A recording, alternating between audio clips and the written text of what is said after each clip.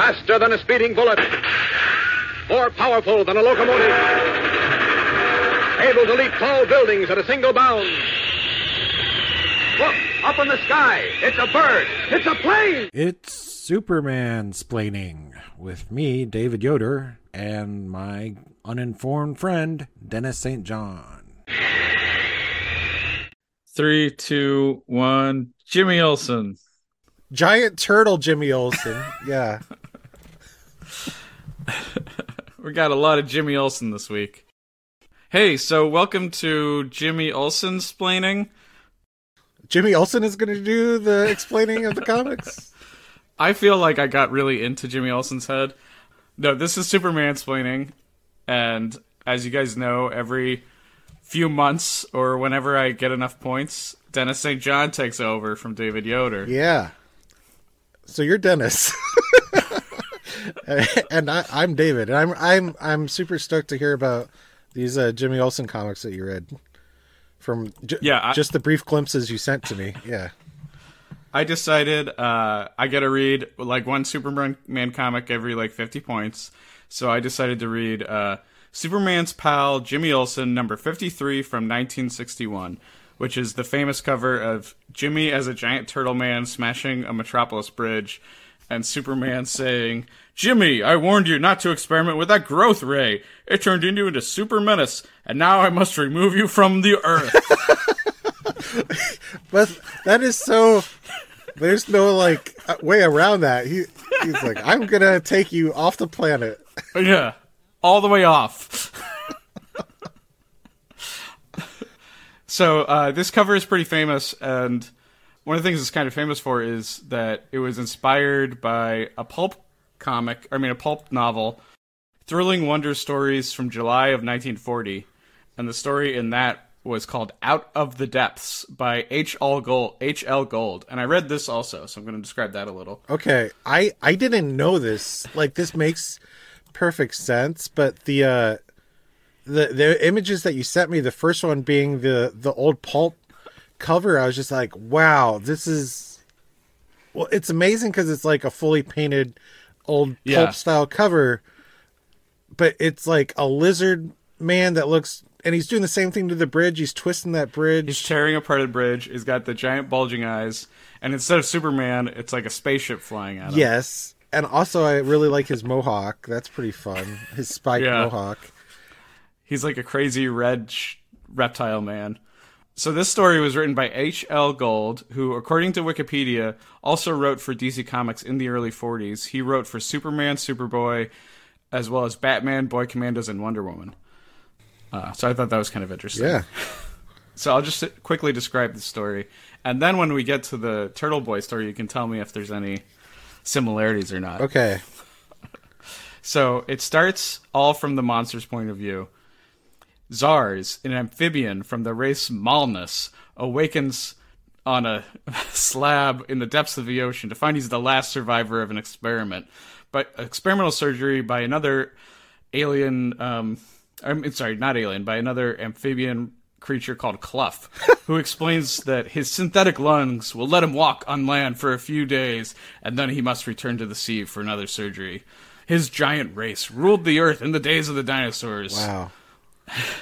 So the first part of his mission is he needs to go to the South Pole to get all this atomic equipment, and then to the North Pole to assemble the atomic equipment to nuke the Earth with Santa Claus to make it warmer. Oh yeah, he's going to melt the polar ice caps, and he's going to make the world warmer. Well, and his motivation. He just needed to wait like 100 years, like global warming. You know, yeah. His motivation is to make the world uninhabitable for an alien race called Rofubians that invaded the Earth millions of years ago and will return again. There's so much in this story. So he swims to the surface to invade, and he does it successfully. He builds the weapon and sets it off, and then he starts walking across the land, and he is thinking to himself about how all of the land dwellers apparently died out thousands of years ago, or so he thinks. Mm-hmm. Then he sees a tower, and he marches to it, and it's a tower built by the invaders, the Rofubians, and they start attacking him with their spaceships and shooting lightning from the spaceships. And so he, like, destroys them, and he, like, once he smashes the ships, he finds them. They're really tiny, like, human-sized, which is tiny to him, and they, like, are in these, like, little bubble suits. So he wrecks that place, and he keeps walking. He comes across a cow. He has no name for it. He's just like, wow, what a neat animal. He picks it up and plays it with it in his hand. Then he starts to come across humans, and he's like, gets shocked that he's like, the Earth Dwellers, they're still alive. They survived this thing from thousands of years ago. And he starts walking towards more technology, because he's then convinced, like, if I can communicate to the land dwellers, we can team up against the Rofubians. So he keeps walking, and he eventually gets to New York. That's where he smashes the bridge. He doesn't mean to, but the humans are attacking him. Yeah, right? They're just getting in his way. Yeah. And, like, their attacks are pretty meaningless to him, unless they hurt his giant bulging eyes, which are giant because he's from the depths of the ocean, and they popped that big when he walked That's great. up to the surface. Eventually, the Rofubians show up, and they team up with the humans to destroy him, so they kill him. And that's when, like, his point of view ends. And then it cuts to that's suddenly... crazy to have him telling the story and then just be like, well, we're done with that guy. Yeah. And then we cut to, like, human scientists who are examining this, and they have a recording of Zars saying, like, why are you attacking me? I'm your friend. Oh, so he spoke English. Yeah. Well, no. It turns out he was speaking ancient Greece, and that's how they found out that that Zars was from Atlantis. And he thought, when the surface dweller, he thought that the whole world was attacked back when Atlantis sunk. But they find out from this that the Rofubians are actually the bad guys, and that they're going to change the Earth's atmosphere into chlorine, and they find out just in time to start choking from the chlorine. And then, like, but it's not too late. The scientists were in Washington, and they attack the Rofubians, and it's all because of this giant monster that saved the day. Wow, this is a crazy story. So, Zars is the guy that dies. Yeah. Clough, is he a giant monster too, or what's the deal? Do they say... It was very hard for me to tell based on the descriptions, because it sounded at first like Zars was the last of his giant race. But then later they describe, like, when he's walking near the water, that he sees these other giant whales that are his friends. And I'm like, is that what... Are they whale-sized? I don't know. It was kind of hard for me to understand this. Like, what is a little hard for me to understand, like, the hows and wheres of what was going on in that story, just because it was so, like, weirdly hyperbolically written and stuff. Right. I'm kind of impressed with, like I said, the point of view being from the monster, like, and also just the world building of all the stuff with Atlantis, and then, like, an alien invasion that happened millions of years ago, but the Earth survived. And also trying to nuke the ice caps. Yeah, there's a bunch of crazy stuff in there. I gotta say, I'm sorry to slow down, get you getting into Jimmy Olsen, but, like, the main thing that was running through my head when I saw, like, the 1-to-1 of that pulp cover and then the Jimmy Olsen cover was, it reminded me how in the biography about Siegel and Schuster that I read, that, like, Jerry Siegel would just kind of, like, lift outright, like, stuff from other, like, science fiction pulp stories that he had read and, like, you know, change them very slightly, like, but I'm sure that happened a lot back in the day when, like, it was like in a medium that was getting invented and stuff, like. Yeah. One thing that's crazy to me in these stories that come up, so these are all, according to the internet, as far as I can find, these are all written by Jerry Siegel. Oh, so he's maybe throwing out... Yeah. It's more than an homage. He's throwing out so many crazy ideas in every story. Like, this is 3 short stories, and each story has more crazy ideas than, like, I normally see in, like, 5 comics put together now. Yeah, that's a good point of, like, how these, what are they, like, maybe like 12-page, like, individual stories. Yeah. And there's, like, 3 or 4 of them would be in one issue of back in the day comics, and, like, those 12-page stories are crazy. Like, they go places that like Yeah. They throw you don't out, get like, as much there in a are- 6-issue arc of modern day comics. Yeah. Yeah. There are like fully realized crazy ideas that only take 2 panels, you know? Right. I mean, yeah, I can't wait for you to get into it, but yeah, like from when you covered, was it the last time or, but the story about him shooting the magic light out of his fingers with the tiny Superman. Yeah. Yeah, that one was wild. Yeah. Well, This one feels similar. hopefully there's no derogatory terms in this one that we have to work around. No, I don't think there were. Not any that I caught anyway. All right. Well, yeah, I'm ready. Let's get into it. All right. So the first story in this book, all of these, as far as I can tell, are written by Jerry Siegel and art by Kurt Swan. And none of these are credited in the book, but that's what the internet tells me. And I They're believe probably them right. because there is a really mad consistency to these stories. Like, I think two of the 3 stories involve just random duplicates of people that is not part of the plot. It's just like, yeah, of course, like, there's multiples of Clark and Lois, like, throughout history and in different cities, right? Like, that's clearly just a Siegel thing, you know? And they're all also very drawn very tight and consistent, like Kurt Swan. I saw the old past Clark Kent that I don't know. Yeah, and what you're saying, it makes me think of like Back to the Future, how it's like, well, we got to have our main actors in here. So like when we go back to the Old West, even though it doesn't make sense that, you know, why would another Tannen look like Biff, right? Especially Leah Thompson being the mom, like her genetic family should not be in the Old West married to the McFlys back then. Married to somebody who looks exactly like Marty. That's a little weird. Let's not examine it. No. So the first story here is called Jimmy Olsen, the Boy in the Bottle.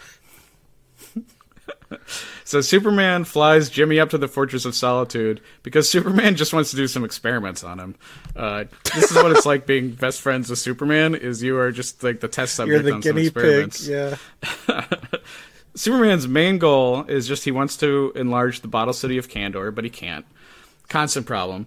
But what he does have is an exchange ray, and he can swap Jimmy out for a Kandorian, and and that Kandorian is Van Z, who just happens to be a double of Superman, and he's a scientist. Oh, that's so weird. So Van Z and Superman can then spend like a day or whatever, like working on this science problem together because they're both scientists. So they swap out. Jimmy meets Van Z's wife, who just happens to also be a double of Lois Lane. But she's a Kryptonian. No, she's also human, and she gives Jimmy a memory pillow and gravity shoes so that he can walk and learn Kryptonian while he sleeps. Wait, it's not explained why. Why is she not human? Explained? I assume that this is a story from like a previous like issue, but they do not give me any editor notes. Maybe like Superman saw in the bottle, like, hey, there's this guy that looks just like me. I'm gonna find a Lois for him. No, he found a Lois doppelganger, and then he's like, well, I already have Lois. He's like, but and shrink her down and put her. And like this Lois and Clark have kids and everything, but these kids are gone without their dad because Van Z switched out with Jimmy.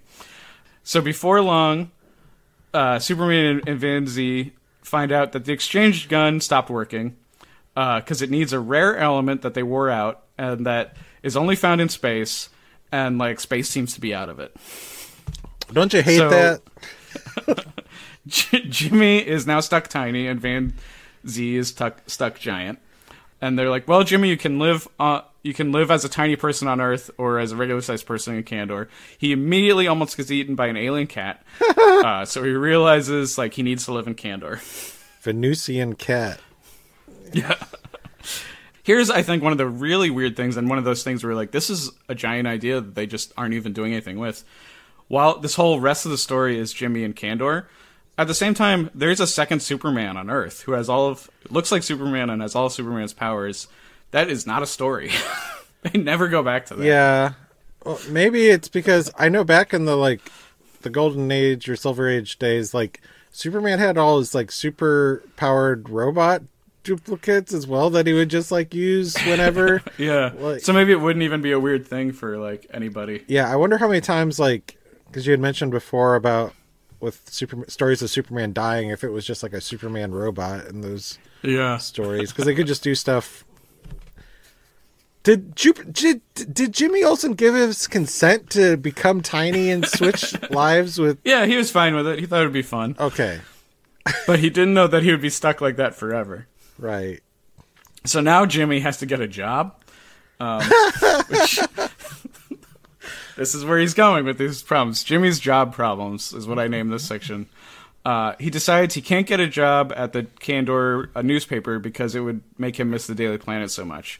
He gets a job as an Earth monitor because, of course, like, Kandor just has, like, these rays that can look at Earth. And he's supposed to write down, like, big events that happen, which is kind of like reporting anyway, but he doesn't see it as the same. But he immediately abuses his power and starts using it to spy on his girlfriend, Lucy Lane. That's the very first thing he does. Jimmy! And he immediately sees that she started to date a pilot, and like he watches. Wait, how long has he been gone for? like 2 days at this point. He immediately just watches her making out with him, and he gets really upset, and he's like, I can't have this job because I'll just watch like Lucy make out with this pilot all the time. So he quits. That's very creepy of Jimmy, but also, damn, Lucy moves on fast. It's just like, yeah, dude. Lucy is out of control. That's what I've learned from these stories. Don't hang your heart on Lucy. So then he gets a job at like a Kandor Arboretum that has all sorts of strange plants. There he sees Lucy Lane like beckoning to him after he accidentally walks to the forbidden part of the Arboretum, and before he's about to be eaten. They stop him because it turns out he was being seduced by the like spores of a man-eating plant that lures men in with their like greatest wishes. So yeah, so he quits that job because he knows this is going to happen to him again. Just the forbidden plant section in the Arboretum. Yeah. Also, the idea of Superman, like, I mean, I get it that he's like, oh, I have the bottle city of all these Kryptonians. I want to make them normal size, but like he is Superman. He has all of his powers on Earth. He's like a very good, just person. And like, I know Kryptonians are supposed to be like, you know, higher level people, but like there's probably some jerk like Kandorians that you're then going to give like, I mean, I think this is one of those things that would maybe be like, maybe Lex Luthor is right. Maybe this is an invasion, right? Yeah. So the next job that Jimmy Olsen gets is being like a steward at a rocket company. And what do you need rockets for inside a bottle city? I don't know. That's not explained. But people like to go on rockets. And it's basically like an airplane. Where they're, you know, but it immediately crashes into like the Kandor jungle. But Jimmy saves everybody from a giant monster thanks to a projector ray that a scientist on the flight had. Jimmy falls in love, of course, with a stewardess who looks just like Lucy Lane, who works with him. Okay. But this other Lucy Lane says she's married. Quote, here in Kandor, rocket stewardesses can still keep their jobs after marriage. Which is not a comment on Kandor. That's a comment on America in 1961. Yeah, I like the implication of like, well, you are working, so that must mean you're single. Yeah. And ready. So as soon as he after, it's not like the plane crashing and a monster attacking is not the reason he quits. It's because this girl who looks just like Lucy Lane is married, and he's like, no. So at this point, he really has like the Jimmy Olsen blues, right? Mm-hmm. And he decides like, I'm just gonna watch a movie. Like, I'm just sad. I'm going to go to a movie theater, watch a Kandor movie. He doesn't realize Kandor movies are a little different, and you plug into a thing that makes you feel everything the main character is feeling. And he also doesn't know that Kandor movies are all about him. What? And he goes into a movie theater and watches and feels himself making out with Lucy Lane in the movie theater because they've been using that big spy ray, I guess, to make movies about Jimmy Olsen.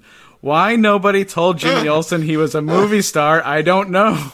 Also, like, why did he need to get, like, a regular day job if he's, like, their movie star? Like, he's... Obviously, that doesn't pay the bills. Yeah. They're doing this for free.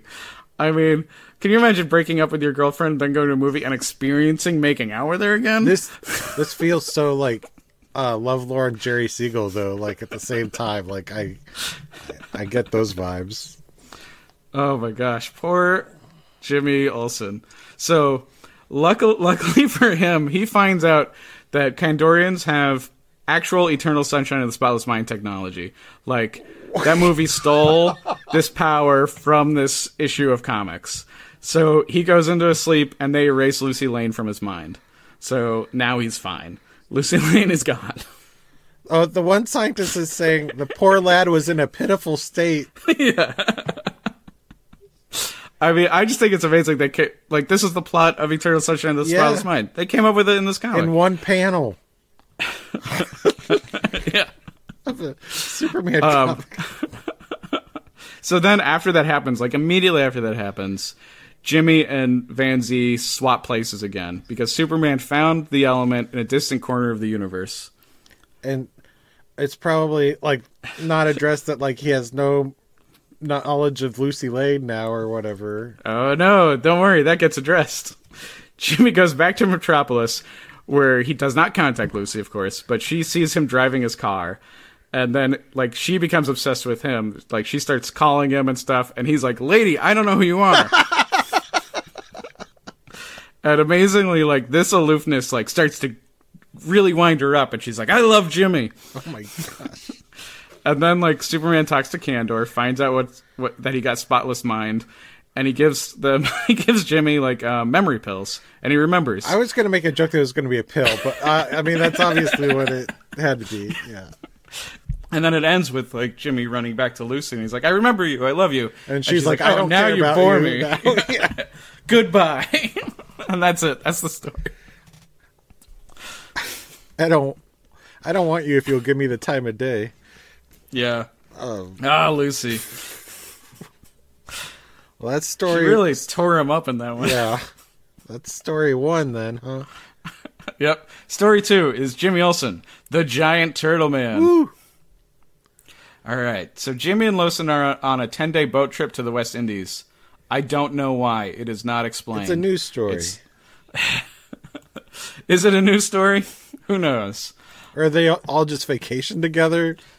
Yeah, they could just be vacationing They're together. a weird... I looked. They're a weird throuple. I looked twice. Yeah. I could not find it.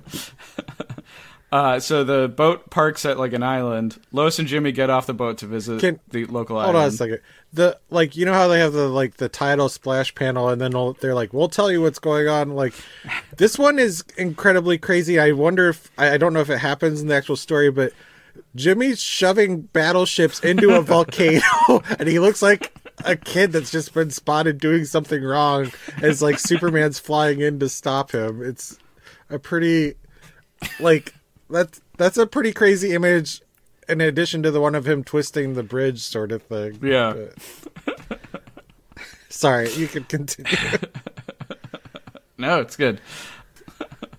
Okay, so Lois and Jimmy get off the boat to visit a local island while the boat they're on is taking cargo of scrap metal. Even though it's like a luxury cruise. I don't know. We'll just take this island's resources as we're going on a cruise. Yeah. Clark stays behind.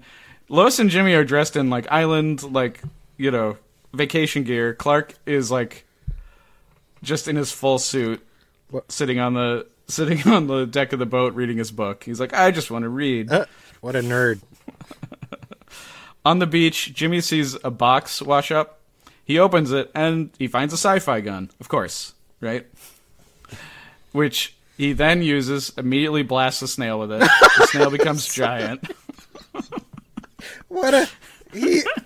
These characters are sociopaths. Like, this... What else are you going to do when you find a giant sci-fi gun? Blast a snail. Makes it a giant snail. Luckily, the giant snail walks into the ocean, I assume to die. That we never see the snail again. Nothing. A little bit of trivia, just that Goga is the name of the giant snail from Ultra Q, just because it reminded me of that. Ah. He also then blasts a sponge, making a giant. Lois sees that and it yells, "Yahoo!" They both get really excited about this gun, and they bring it back onto the ship. Back on the boat, they find out Clark has left. He's left them a note saying he missed the boat, and he's going back to Metropolis. The giant magnet on the boat... He missed the boat, and he's going back to Metropolis. Yep. Yeah, Clark's not in the story anymore. But, okay, that makes sense in, like, maybe that, like, he's doing Superman stuff, but, like, how does he, like, when he's just, like, he's... What? Yeah, one thing I really enjoy about these Jimmy Olsen stories is they never show, like, Clark becoming Superman. So, like, I feel like if you read them, you might not know. Like, to put two and two together? Yeah. Yeah. I mean, I think I talked about this at length, maybe even on the podcast before, but it was always my idea that, like, I don't know, I think it was after Superman Returns, but before the, like, Zack Snyder movie things, is that, like, they should have done a Jimmy Olsen movie. Yeah. And, like, it should have been, like, him getting into wacky adventures, and, like, Superman's a character in there, but, like, he's not the focal point. You know, like that's... Yeah. That's what should have happened in my mind, but... I would have liked that movie. Yeah. But there is this giant magnet on the boat, which is how the boat was grabbing the scrap metal. Wait, did he make the magnet giant with the gun, or is there just... No, it was already giant. It's the one to pull the, you know, all the scrap I'm metal going to have stuff. questions with these crazy stories of this era, yeah. So the magnet messes with electronics, and it set off Superman's watch. So then we see a shot of Superman in space, and he's like, this better be important, because I was going to enjoy a few days in outer space. Wow, he was on vacation with Lois and Jim, and he's like, I gotta get away from these guys. He's like, I just want to go to space. That's what I do. When I'm not solving crimes or whatever, I just hang out in space. It's my favorite thing. So he comes back. A space station. Sorry. Nice. They explain the ray gun to him, and Superman's like, let me destroy that, please. And Jimmy's like, no, I really want to play with it. And then Superman's like, remember when you became tiny-sized? Which I feel like is a low blow, because Superman made him tiny-sized. Only I may do weird experiments on you, Jimmy, not the other way. That was not Jimmy's fault. That was Superman's. But Superman agrees to not destroy the gun so that Jimmy can, like, write a report on it, write a story about it. Write a story about how I keep blasting random animals with this ray gun. I mean, I'm amazed that Daddy Superman let him keep this gun. So immediately, because of the magnet, the gun just randomly goes off with nobody touching it.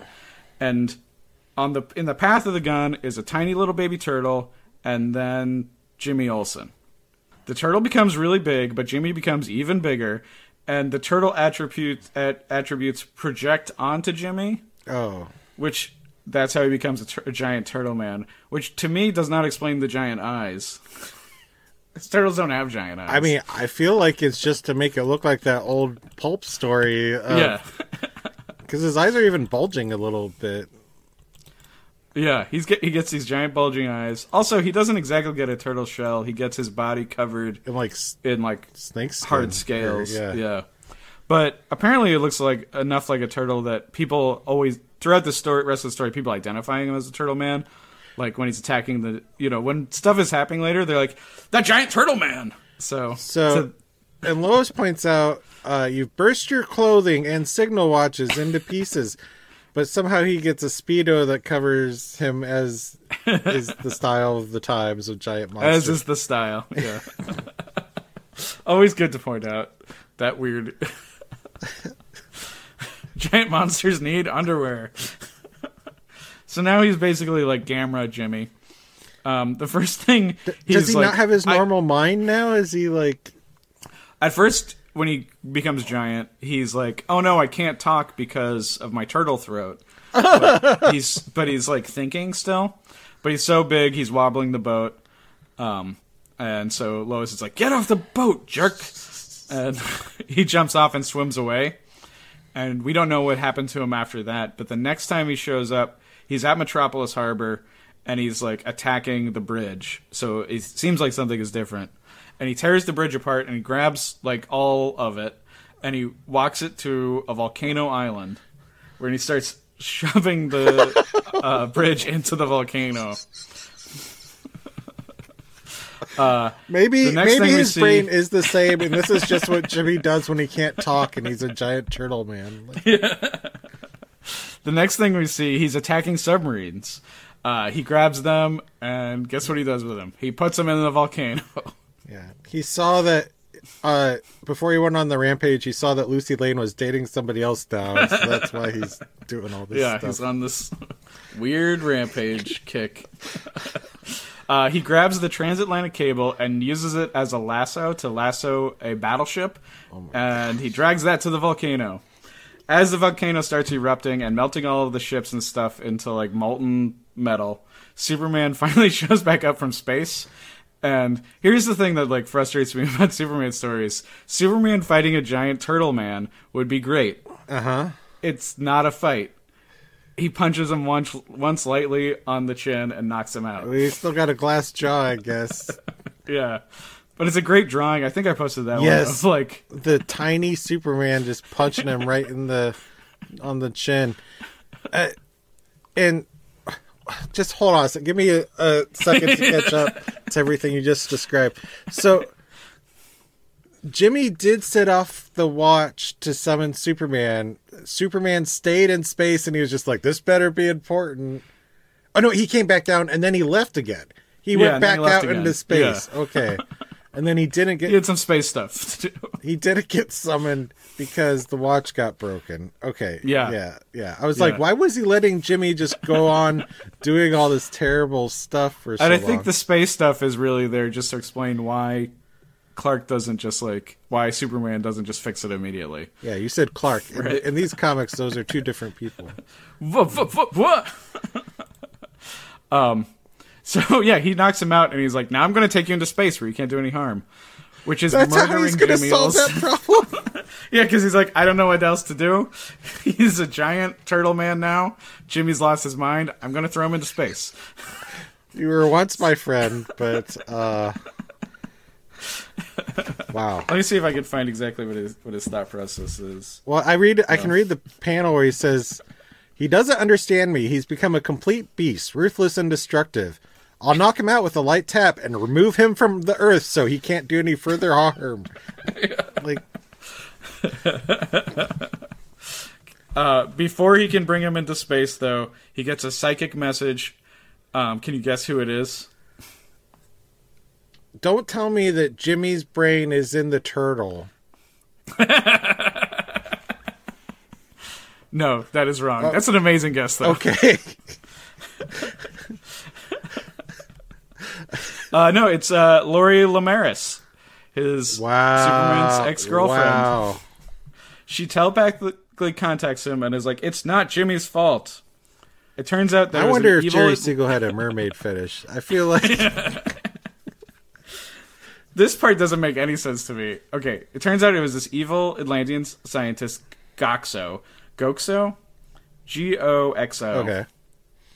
Who, because he's so evil, he was being banned from Atlantis and forced to live on the surface. But they were giving him a month. They were like, this is going to happen next month.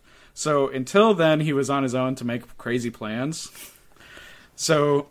Maybe it's G, hugs, and kisses. You know how if you put XOXO...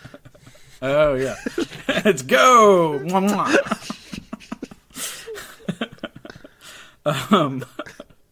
So it turns out that Jimmy had been obeying Goxo's telepathic orders. At what point? When he became the giant turtle, or when he was blasting things with the gun on his own at regular size? After he became a giant turtle. Oh, okay. So his plan was whoever got that giant ray, they knew would eventually blast themselves, and that's when they would take over. Why couldn't he? If he has a ray gun that makes things giant, I feel like he could have done more damage. And he can control things' minds. He could have just made giant things and made them. Here's here's why he was stuffing things in volcanoes. Because Gokso had found out that, like, some ancient treasure from, like, a pirate ship or something was on that island. And so nobody else would get it. He would cover the entire island with molten metal so that he could get it later. That's a great plan. I don't understand that plan at all. I don't understand how that's any better than just waiting until, like, just going and getting the treasure if you know where it is. We'll see, but if it's not covered in molten metal, anybody could find that treasure. But he already found it. He could go get it. Wow. So, Lori tells Superman of this information. Yeah. And then, so Superman goes and gets the treasure, and he also brings... Wait, he does this before he turns Jimmy back into normal human boy? He then turns Jimmy Olsen normal, and the way he does it doesn't make sense to me. No, it's Brainiac's shrink ray, which makes him small, but does not explain how he gets rid of the turtle aspect. He's probably got a pill for the turtle part, but like it'd be like he wasn't gonna do that though when like Nope, because he was like, well, that's your punishment for doing this, I guess. Okay, yeah. I want to know why, Brainiac Shrink Ray makes you not a turtle anymore. That part's not explained. But that's the end of the story. It's just solved. Wow. So, I thought the similarity of, like, it's Atlanteans and... The big and small. Yeah. That's kind of it. Okay, so you ready for story 3? Jimmy Olsen, the Black Magician. Sure. That was such a high that I just had riding the wave of that story, though. The giant. Seems like it's maybe the best story of the 3. At least I think so. Yeah. Although I like story 1 a lot, just for how insane all the ideas are. Yeah, I bet. Also I feel like these older stories do the thing of like old TV of like reusing plots or like reusing actors for different parts of like they'll just like tell a very similar, if not almost carbon copy of the same story. Like, yeah, you're totally right. That's why it's fun to read like one like issue of these comics, but like I have this big trade of Superman family comics, and I find it almost unreadable because like you're like, oh, this story, like Lois gets powers again? We already did this story. Yeah, it turns your brain into mush. It really does. It's like, I really love that I have the Adam West Batman TV show on Blu-ray, but like, I can't watch more than one complete arc or like, a 2-part episode at a time, or else it just like, it rots my brain so much. Yeah, and you start to really understand why like Marvel Comics in '63 were so big, because they're like, whoa, different stories. Like, so okay, Superman's pal Jimmy Olsen, the Black Magician. So the story begins with Jimmy dressing like a knight for a King Arthur themed Daily Planet dance. Yeah, that happens all the time. Sure. He gets there and he immediately dances with Lucy Lane, who's dressed as Guinevere, I guess. Even though they never say Guinevere, they just say like the Queen. Clark is dressed as a blacksmith. Lois is a fair lady. And Perry White is the town crier. Mr. Mixelpitalik is there, and he's jealous of Jimmy, because I don't know if you know this, but Mr. Mixelpitalik loves Lucy Lane. So he dresses as like... Is this like an ongoing story thread that Mixie loves Lucy? I guess. I don't know. Okay. So he tricks Lucy to add his name to the dance card by calling himself Joe Smith, and he dresses like a little like gnome or something. He has to do this because she has a very full dance card there. She's got 10 dudes ready to... Yeah, I don't think Lucy is a one-guy gal. She seems... Yeah, Lucy might not actually be dating Jimmy in the way Jimmy thinks she is. Right. But, it's enough that makes Mixelpitalik really jealous of Jimmy, so he zaps him back to Camelot. Okay, hold on. I got to go back to this dance card thing because Jimmy Olsen is number 3. He's not even number 1 on the dance card. There's John Carroll and Pete Duncan are above Jimmy Olsen. Well, that just means the dance. So he got the 3rd dance. Yeah, but wouldn't you get like in the order that you got asked or that you like the girl chose to put you on the card? Like, I still think that speaks volumes of their relationship. Yeah. Yeah. And I noticed his name isn't even on there twice, you know. Well, her card's too full. She can't have a double dance with anybody. I mean, you'd think if she was dating Jimmy, she would dance with him a couple times. Nope. Okay. Anyway. So Jimmy's going back to medieval times. He gets zapped to medieval times. He's immediately kidnapped. I mean, he's immediately arrested because he's an outsider. And I don't know if you know about this, about Camelot, but they're very xenophobic. Okay. So they immediately are like, we don't know you, therefore you were a spy and a villain. He sees a Clark counterpart, and he's like, hey, Clark. And he's like, I don't know you, villain. And also, though, I noticed this, too, in the preview images, that he recognizes him as Clark. Clark can't. When this guy's not wearing glasses. Oh, yeah, good call. I didn't even think about that. Yeah, why isn't he like Superman is blacksmithing? Yeah. Because that would be ridiculous. Happens. You can't have. He sees his chief, and he's like, "Hey, Chief, Perry White," and the guy's like, "Don't call me Chief, accursed invader! I hope they hang thee from the highest spike in all Camelot." Oh my gosh! The guy who arrested him brings him to the Knights of the Round Table, where he sees the classic knights.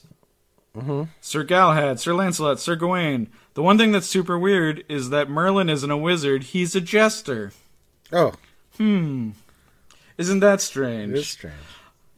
They search Jimmy and immediately find a pencil and eraser, which is witchcraft, a lighter, also witchcraft, a dollar coin, witchcraft, a photo of Lucy Lane, who is also Guinevere. So they're like, oh, you stole her image. Witchcraft. And her soul. Yeah. And like, this dude's a friggin' wizard. Jimmy is like, whoa, man, I'm not a wizard. You know who is a wizard? You're Jester Merlin. But then Jimmy's mainly doing that because he wants the job of Jester if he's going to be stuck in... Right, yeah. Merlin then starts doing more magic that gets blamed on Jimmy, and it escalates crazy quick. At first, it's like, there's holes in all her cups. What crazy magic is that? And then it's like suddenly a dragon and like that's giant a big rats. Jump. Yeah. Yeah. So, of course, King Arthur sentences Jimmy Olsen to death, as you do. But for his last rites, he gets to write a will that Merlin will read. And here's why Jimmy is a smart guy. He hereby bequeaths everything to Nilrem, which is Merlin backwards, because Jimmy is smart, and he realizes that Merlin is actually a fifth-dimensional elf, just like Mr. Mixelpick. I like that canon, that idea. Yeah.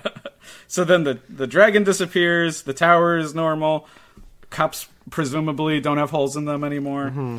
So Jimmy is set free. What a grave injustice. I would think banishing your jester to another dimension would be further proof that you are a wizard that practices witchcraft. Is it proof you're a wizard or a proof you're anti-wizard? It depends. Yeah. So Jimmy is set free, and then somehow by tricking Merlin, the spell wears off, and he goes back to his normal time. I don't fully understand why. But then he lets Lucy Lane know what's going on, and she writes Mr. Mixelplick's name backwards on the dance card. And so when she doesn't dance with him, he's like, hey, you were going to dance with me. And she's like, show me where it says that on the dance card. And he reads his name backwards. Problem solved. And not only that, because her dance card now is a free thing, Jimmy gets another dance. And that's the end. That's the happy story, is that you get to have a second dance with your girlfriend. And she says, you deserve 2 kisses for that. A kiss for each victory. I'm tired of kissing these other boys while you were gone. So that was a month worth of Jimmy Olsen adventures from 1961. Wow. Those sound like some great comics. Fun stuff if you read in moderation. Don't let it rot your brain, kids. Yeah. And, you know, I would say the same for 90s Superman comics, too. I can only do a chunk at a time. Yep. So, I assume that this... I haven't looked at how long we've been recording, but I assume that this is a shorter... Oh, we're at a okay, good... 45 minutes. Good length. Yeah. I don't know, we can cut this out maybe, but I did want to talk, maybe if you're okay with it, that, like, I've been reading a fair amount of modern, current-day Superman comics, and I haven't, like, planned what I'm going to say here, but these are all from, like, the past 2 weeks, though, and, like, they're pretty good. Oh, wow. So, the Mike Allred's Superman Space Age is, like, these 3 bigger issues. The third one just came out. Mark Russell did the writing for it. It kind of makes sense more now as it concludes. I was kind of like, if this was going to go on for longer, that second issue like kind of lost me where it was going. But yeah, there's some interesting stuff in here with like the iteration of Joker in this version of Superman stuff, and then also how it concludes with Superman saving the day, the way he finds the way to save the day from the Earth being destroyed. Or the whole universe or whatever. Yeah. And then... Did it get anti-monitored? Well, that's what... I can't remember his name. The guy at the bar... Shoot. So this is why I wasn't prepared. I posted that on Twitter, though, but at the bar there's a bar sign that says Zod Light. Like Bud Light, but... But Zod. But yeah, I think it is supposed to be the anti-monitor that's doing it. Brainiac's doing other stuff and wants Superman to like go with him. But anyway, that was that one. But so modern day DC comics are kind of like DC movies where like they don't like fully have their stuff together. I feel like at times, like they have multiple different. I don't know what's going on with. I think Superman and the Justice League got killed off recently. I don't know. I don't want to back, right? I don't want to get into that too. But they're calling it like Dawn of DC, and so there's a new Superman #1 that's out, and like, but it's kind of continuing adventures of things. I don't know. Lex is in jail, and he makes Superman in charge of LexCorp, and like even has like a giant like Superman shield put on top of the Lex building. Weird. And so, and Superman's not allowed to just give LexCorp back to the employees. He has to run it. And if he doesn't, then it would like all these people, like half the people in Metropolis would lose their jobs, you know, or whatever. Anyway, it's pretty fun. The art's really nice. Joshua Williamson is the writer, and the artist is Jamal Campbell. Jeez, it's a simple name. But it looks like they're doing like full colors and everything for the art. And then along with the Dawn of DC is it's continuing numbers, but Action Comics kind of did a restart with 1051. This is 1052. But there's like, it's more of like Superman comics, like there used to be multiple stories in an issue. So there's like 3 stories. Oh, cool. There's one with like current day Superman stuff where there's all these different Superman. There's like Connor, like the clone of Superman who's older was Superboy. There's John Henry Irons' daughter, I think maybe, or something, has like a steel costume as well. There's these 2 kids from maybe the Warworld planet or something that like Lois and Clark are kind of have adopted maybe. And then there's also Superman's son who's older. There's Supergirl. And then there's he doesn't get much, like, I would say screen time, but, you know, comic, like, he doesn't get much focus, but I can't remember the character's name, but the new Superman series by Jing Yang that was the Chinese Superman, which I really enjoyed that story line when it came out. But those are fun. Oh, and so that's one of the stories. Another one is set slightly in the past where Clark and Lois are raising their kid, and he's like, it's like right after the Doomsbreaker thing.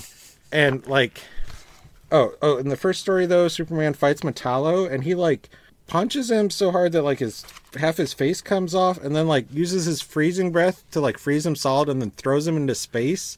But I guess he knew he was going to be. He'll throw him into space. I guess he knew he was going to be okay, but it seemed pretty extreme to me. But like, yeah, there's the Doomsbreaker guy shows up at the Kent's farm door to. Oh, weird. Talk to Lois.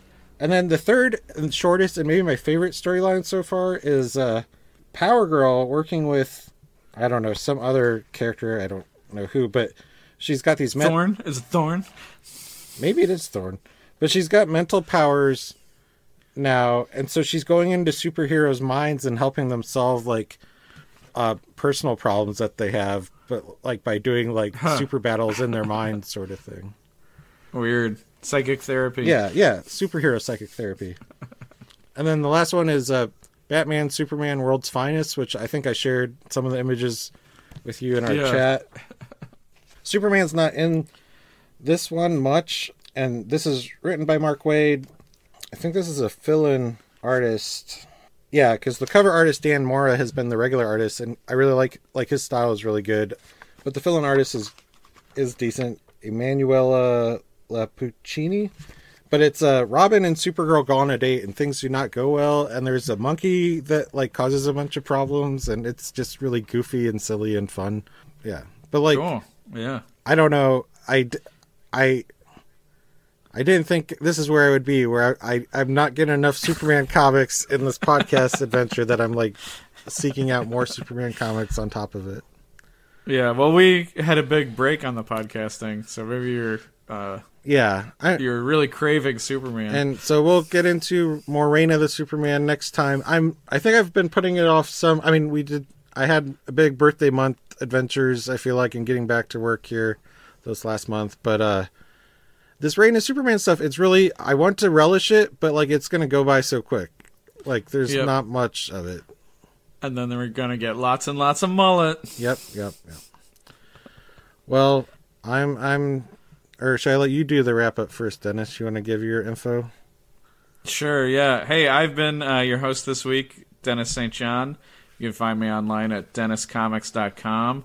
And that's also my Instagram and my Twitter. My patron is Denis St. John. And Yoder, where can people find you? I'm Awesome Yoder on Twitter, that wonderful website. And I don't have anything, I'll be taking over the reins of this podcast next time to Supermansplain some 90s Superman to you, Dennis. So I think our listeners should, I don't know, don't be like Jimmy Olsen and spy on your girlfriend, but come back here next time and listen to more. If you don't get the Jimmy Olsen blues, listen to Supermansplaining. Yeah. We'll be your super pals. All right. There you go. Yeah.